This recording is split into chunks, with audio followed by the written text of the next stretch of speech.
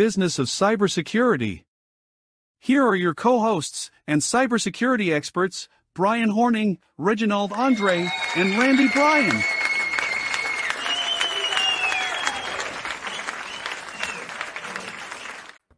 What's up, everybody? Welcome to another edition, a Friday edition of the Security Squawk Podcast. I'm your co-host, Brian Horning, here with Randy Bryan and Reginald Andre. How are you, gentlemen? Doing great, man. We never talk about the weather anymore. I don't want to talk about the weather. The weather is just terrible here. It made me get a cold. I really believe the weather made me get a cold. And I got a friend who's got this conspiracy theory that our government is like doing things to the environment so we all get sick. Whoa. That's crazy. Yeah.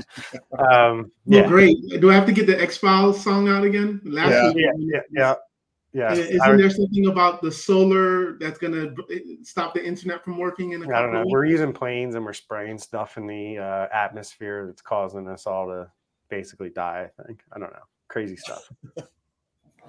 And to the FBI agents tuning in, we're not subscribing to those theories, right? As this person is saying, New York is flooding.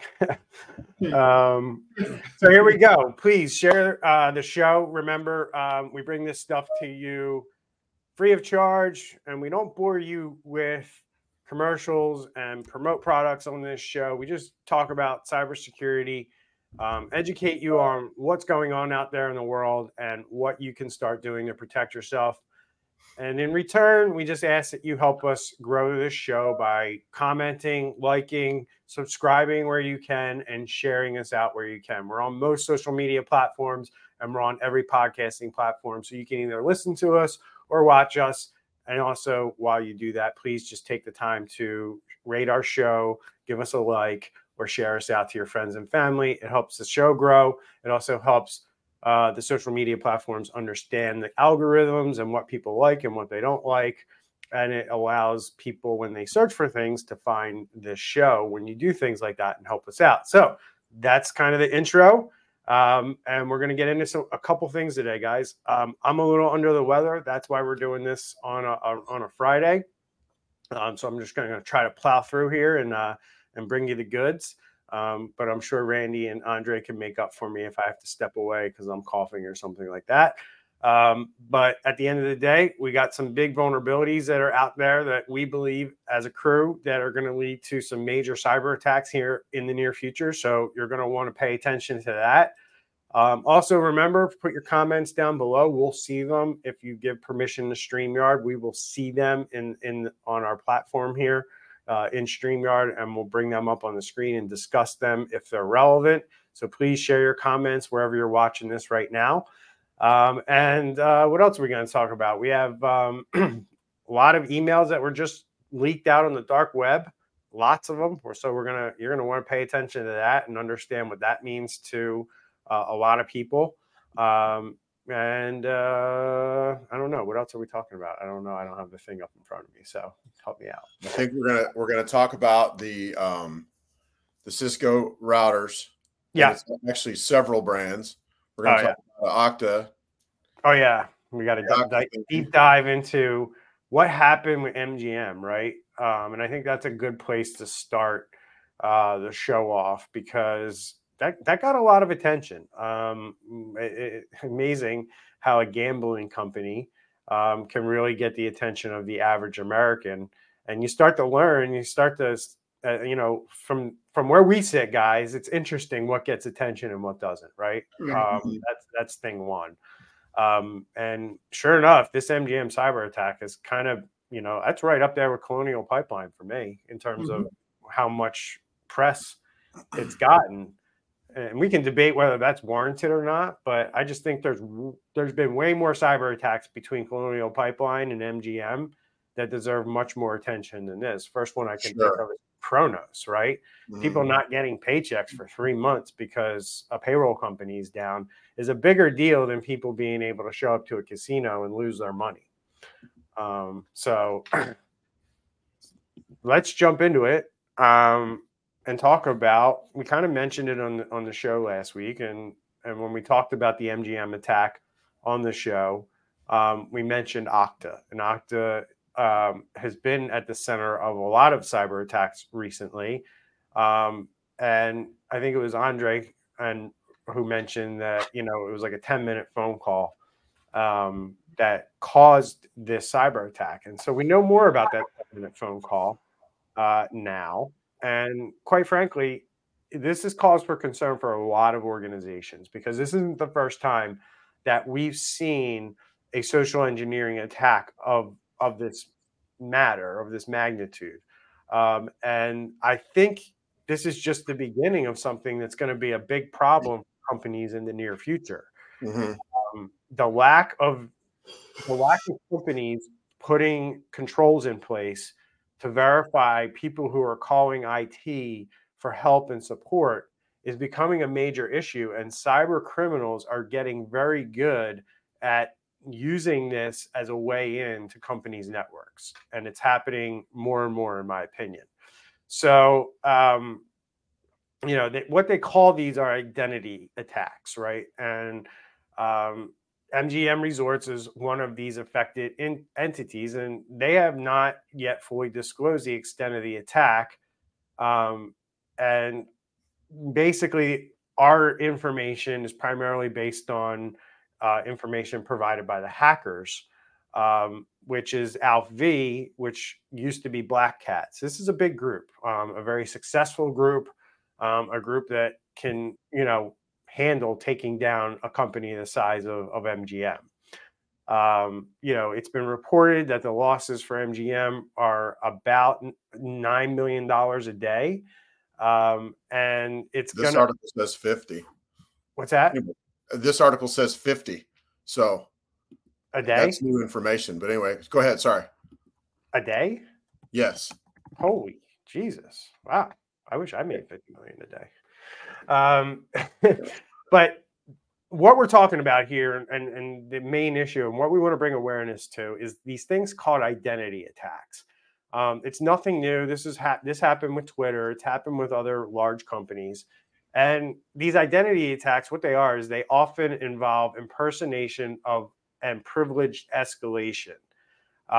And as this article notes, and as I said earlier, it's a growing, persistent threat to organizations worldwide.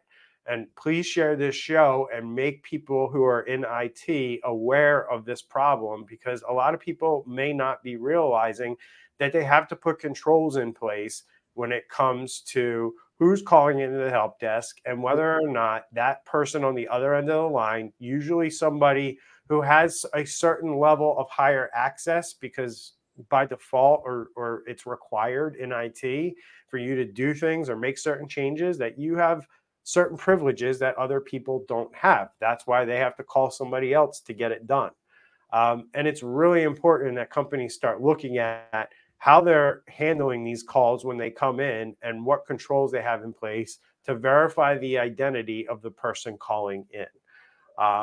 This is something that my company takes very seriously. We have controls in place. If you don't pass the muster, then you're not going to get support on that particular call until we figure out who you are, and we can confirm it through various methods. To truly understand, this article says, to truly understand the gravity, it is essential to delve into the history of impersonation types attacks and recognize urgency they present.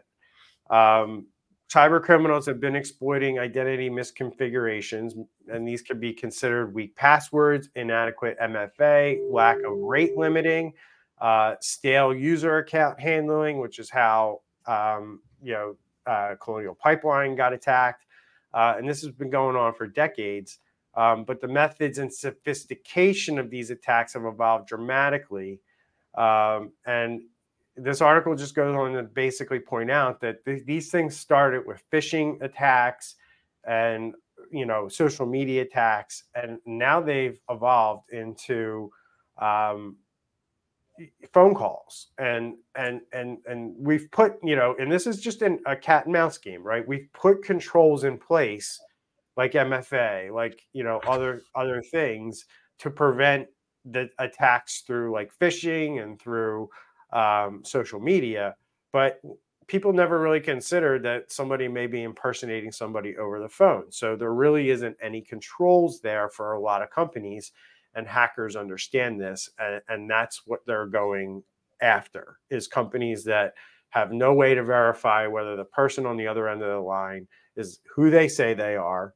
And really, it's not hard for hackers to figure this out. All they have to do is make one phone call, and they can ask a few questions, or they can do certain things on that call to determine, and now you become a target because they understand that you don't have these things. And it's pretty easy to tell whether you have these things or not.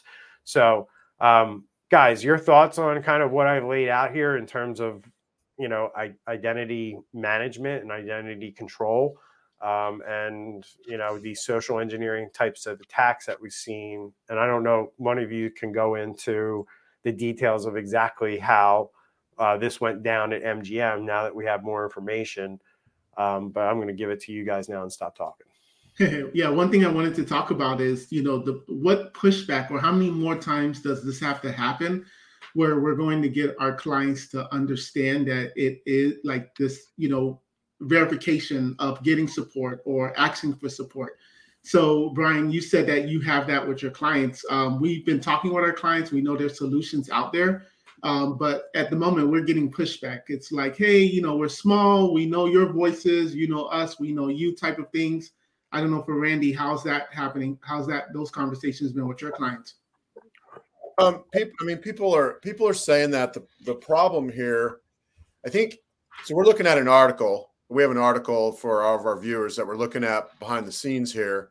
And the problem is the article calls out Okta, but you read it, it's not that they used some breach in Okta or they found some code in Okta, where they could get in and do their thing.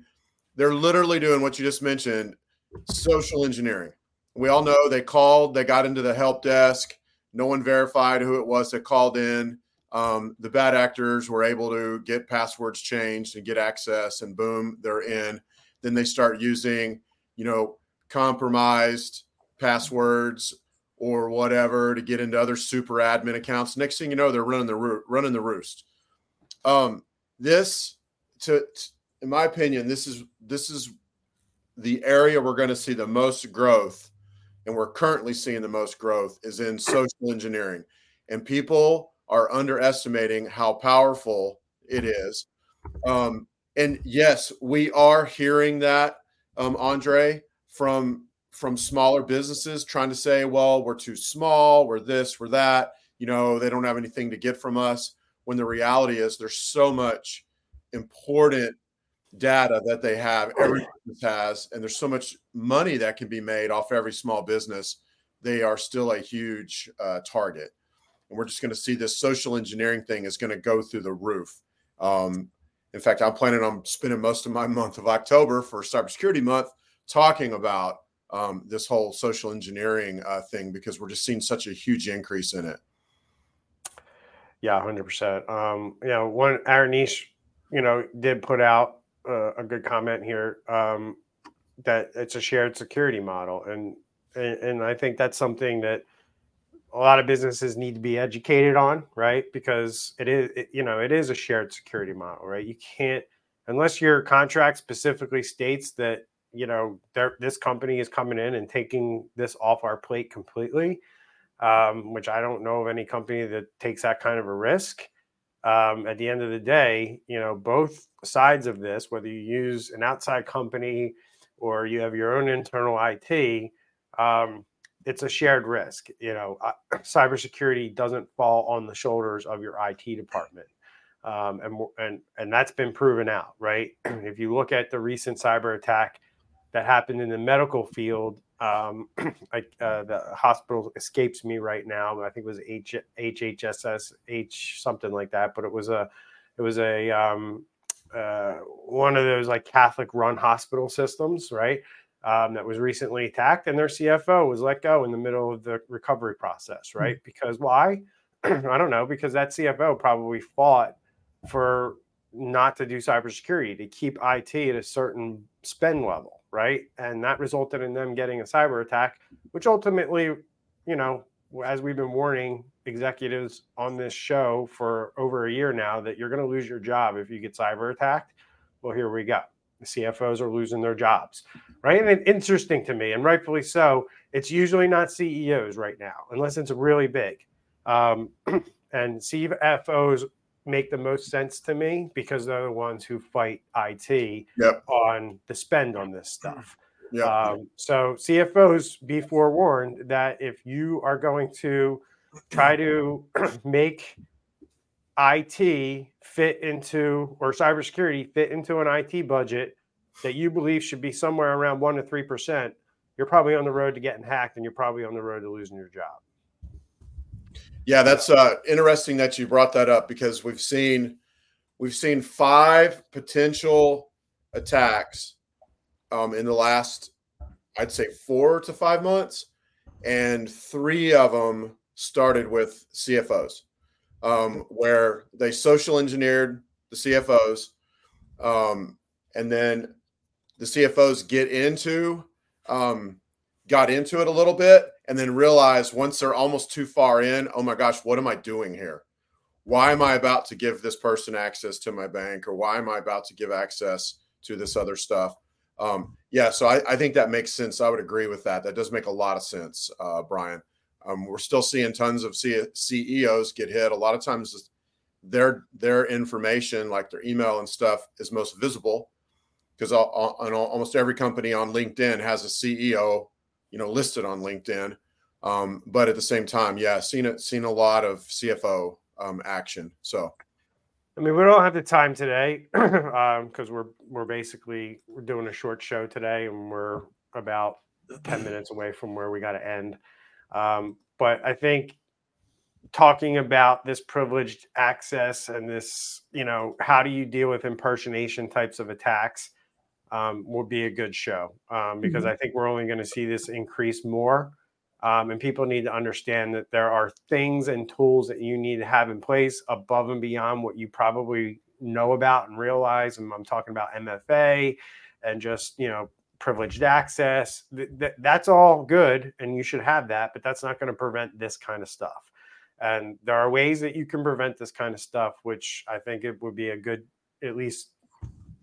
topic to talk about for a portion of the show next week. So hackers are going to follow the money, and if they're all looking at their newspapers and blogs and like, what, they did that this way, that easy? Oh, we got to do it. Yep. So moving right along, guys, we wanted to talk about 2 major vulnerabilities that were released. That's kind of what we were naming the show today, is like more vulnerabilities, more attacks on the horizon, right? And the reason why is because, number one, we just saw, coming off the heels of, the Microsoft Exchange vulnerability that was hacked like crazy. And then we had the MoveIt one that was hacked like crazy. Well, now we have MoveIt announcing another popular file transfer tool has a major vulnerability. And along with that, on the same day, major firewall manufacturers, including Cisco, have announced that they have discovered backdoors that the Chinese government has created that basically allows them to have unfettered access, undetectable access to your networks. And when Cisco comes out and says our firewalls are involved in this, that means a lot of companies are going to get hacked here in the next couple of weeks. Yeah, this is a pretty grim news, if you will, and the scarier thing about it, Cisco made the headline, but if you get down into the article, we're talking. They're saying that everywhere they're going, they're finding these same footprints in Juniper firewalls, Arista firewalls.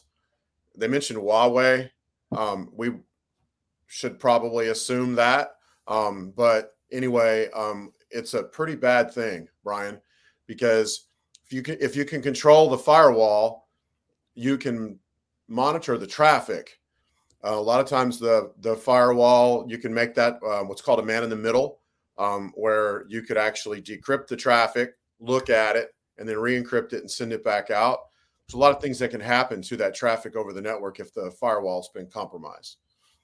And are they saying that they're recognizing this, but there's not even a fix for this yet, right? There's no update. Even if you're all patched up, you're still in this predicament. Yeah, they're not quite sure what vulnerability or vulnerabilities that they're using, which is yeah. The article I read yesterday was basically like they built their own vulnerability. They were able to basically change the firmware. Yeah. Running on these devices. Yep. Which is mind blowing. That now in the Cisco case, they basically came out and said, and I feel like this is that age old debate. Because again, we're a very infant industry, but for years now, a lot of cybersecurity professionals have been having this debate on, like, when Cisco comes out and says, well, this only impacts older firewalls. If you're using our newer firewalls, they have secure boot and this can't be done, right? But there's a lot of companies out there who don't think twice about their firewall, right? The internet works. They don't need to worry about it. It was installed by some company years ago, and they don't worry about it. And there's a lot of companies out there that fall into that category. Especially if they paid $6,000, $7,000, $8,000 for it. That is the last thing on their mind. We're gonna, milk this thing until it dies. 100%. Sorry. Go ahead. I was just going to say there's an entire Cisco sub ecosystem, if you will, where you're certified in Cisco. There's Cisco certification for high school students, college students. This is, like I said, pretty grim news, because they have been considered, safe, but at the same time, they're in a lot of places. That's part of their, the ecosystem that they sell is safety. So it's going to be interesting to see how this plays out. Oh, yeah, 100%. I mean, it's not going to be pretty. We just know this based on the heels of, like I mentioned, the Microsoft Exchange, other attacks that are like this. These devices that are internet facing and companies that don't pay attention to them, it's a widespread issue. And we see it all the time. Vulnerabilities that have been discovered years and years ago, there's still devices out there today that exist, and people just don't do anything with them. And hackers know this. This is why there's a shift going on with cyber criminals. It's less about phishing. It's less about your employees, and it's more about this stuff right now, because they know this is an easier way in, and it's going to work because companies just put out horrible software that's full of security holes. And I mean, go ahead. I was just going to say, you said it's bad because if you're sitting on the firewall and you basically can theoretically decrypt all the traffic, so you could theoretically see the username and password potentially going over the internet. I mean, there's so much you could get from owning or pwning, whatever you want to call it, the firewall / router. That's usually what we're talking about here in most of these cases.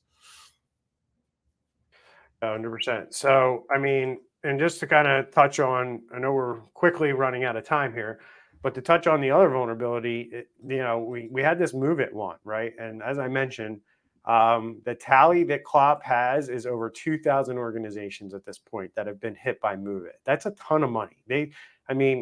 I'm sure everyone that works at CLOP can go and retire on the French Riviera if they wanted at this point, which is wild if you think about it.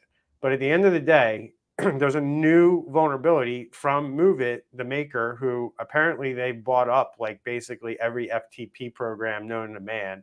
They also own WSFTP, which is a very popular and has been around for as far as I can remember.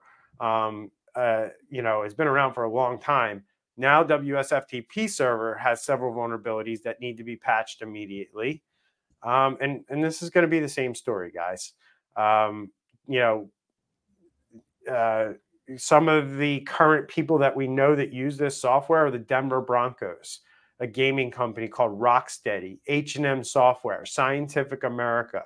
These are customers that we know use this product.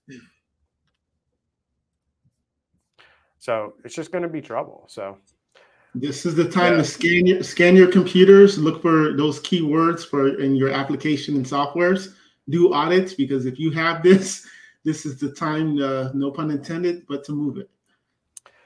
Yeah, and then kind of moving right along, guys. At the end of the day here, we got, the last thing I want to kind of let everybody know about and what we're kind of looking at out there. We got a group out here called Darkbeam, who just leaked billions of email and password combinations. And it's pretty interesting because typically when you see this amount of records being dumped, it's usually kind of a compilation of what's already been out there. But we're learning that that's not the case with this one. And they believe that this group was able to obtain this through some kind of human error, where something was left unprotected. And unfortunately, hopefully you have a service that's looking on the dark web for this kind of stuff for you, whether you're doing it personally through like an Experian or some kind of credit monitoring who offers also dark web scanning, or maybe you have it through your company where your IT department or your outsourced IT provider is looking for this stuff on the dark web for you and making you aware of, hey, this combination, this username and password is out on the dark web. You want to maybe think about stop using it and maybe you start using a password manager as well. So that's kind of where things are at, but this is going to be another thing, guys, that's going to lead to more attacks, right? Usernames and passwords being out there, that allows, social engineering attacks like we saw with MGM to happen. And then it also allows for brute force attacks to happen where somebody just guesses a username and password on a corporate VPN because it's in this database, right? Right. I mean, so actually, Darkbeam actually has a service for their customers where they search the dark web for vulnerabilities, and they compile a database, and they left that database open, so the information was leaked out. Apparently they were using it and keeping usernames and passwords so they could notify their customers. But then since they had all this information they had compiled, and then they left it open on an Elasticsearch, it looks like, and it was able to get leaked. So yeah, we're talking.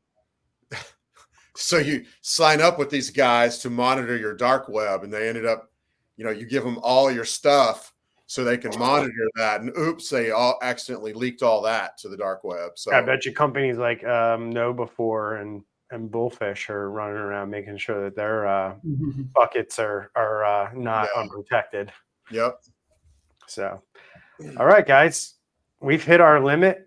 I got to run to a meeting. Anything else you guys want to share before I cut off the stream here? All good. Yeah, all good. All right. Always lots to talk about. Yep. It was a short, condensed show this week. We had to get it in and keep our weekly posting consistent, which we always do. I'm glad I'm feeling better enough here at the end of the week to get it done. We'll see you guys probably again on Tuesday, right? We're scheduled to go Tuesday. Yep. And then we'll just give everybody a heads up. In the end of October, we'll all be together in sunny Florida and bringing you a live show in some way, shape, or form. So we appreciate everyone's comments. Sorry we didn't get to them all. Look for our deep dive on these social engineering attacks next week, and we'll give you some insights on how you can start protecting yourselves from somebody calling in and impersonating an employee and leading to a hack. So see you in the next one. Take care. All right.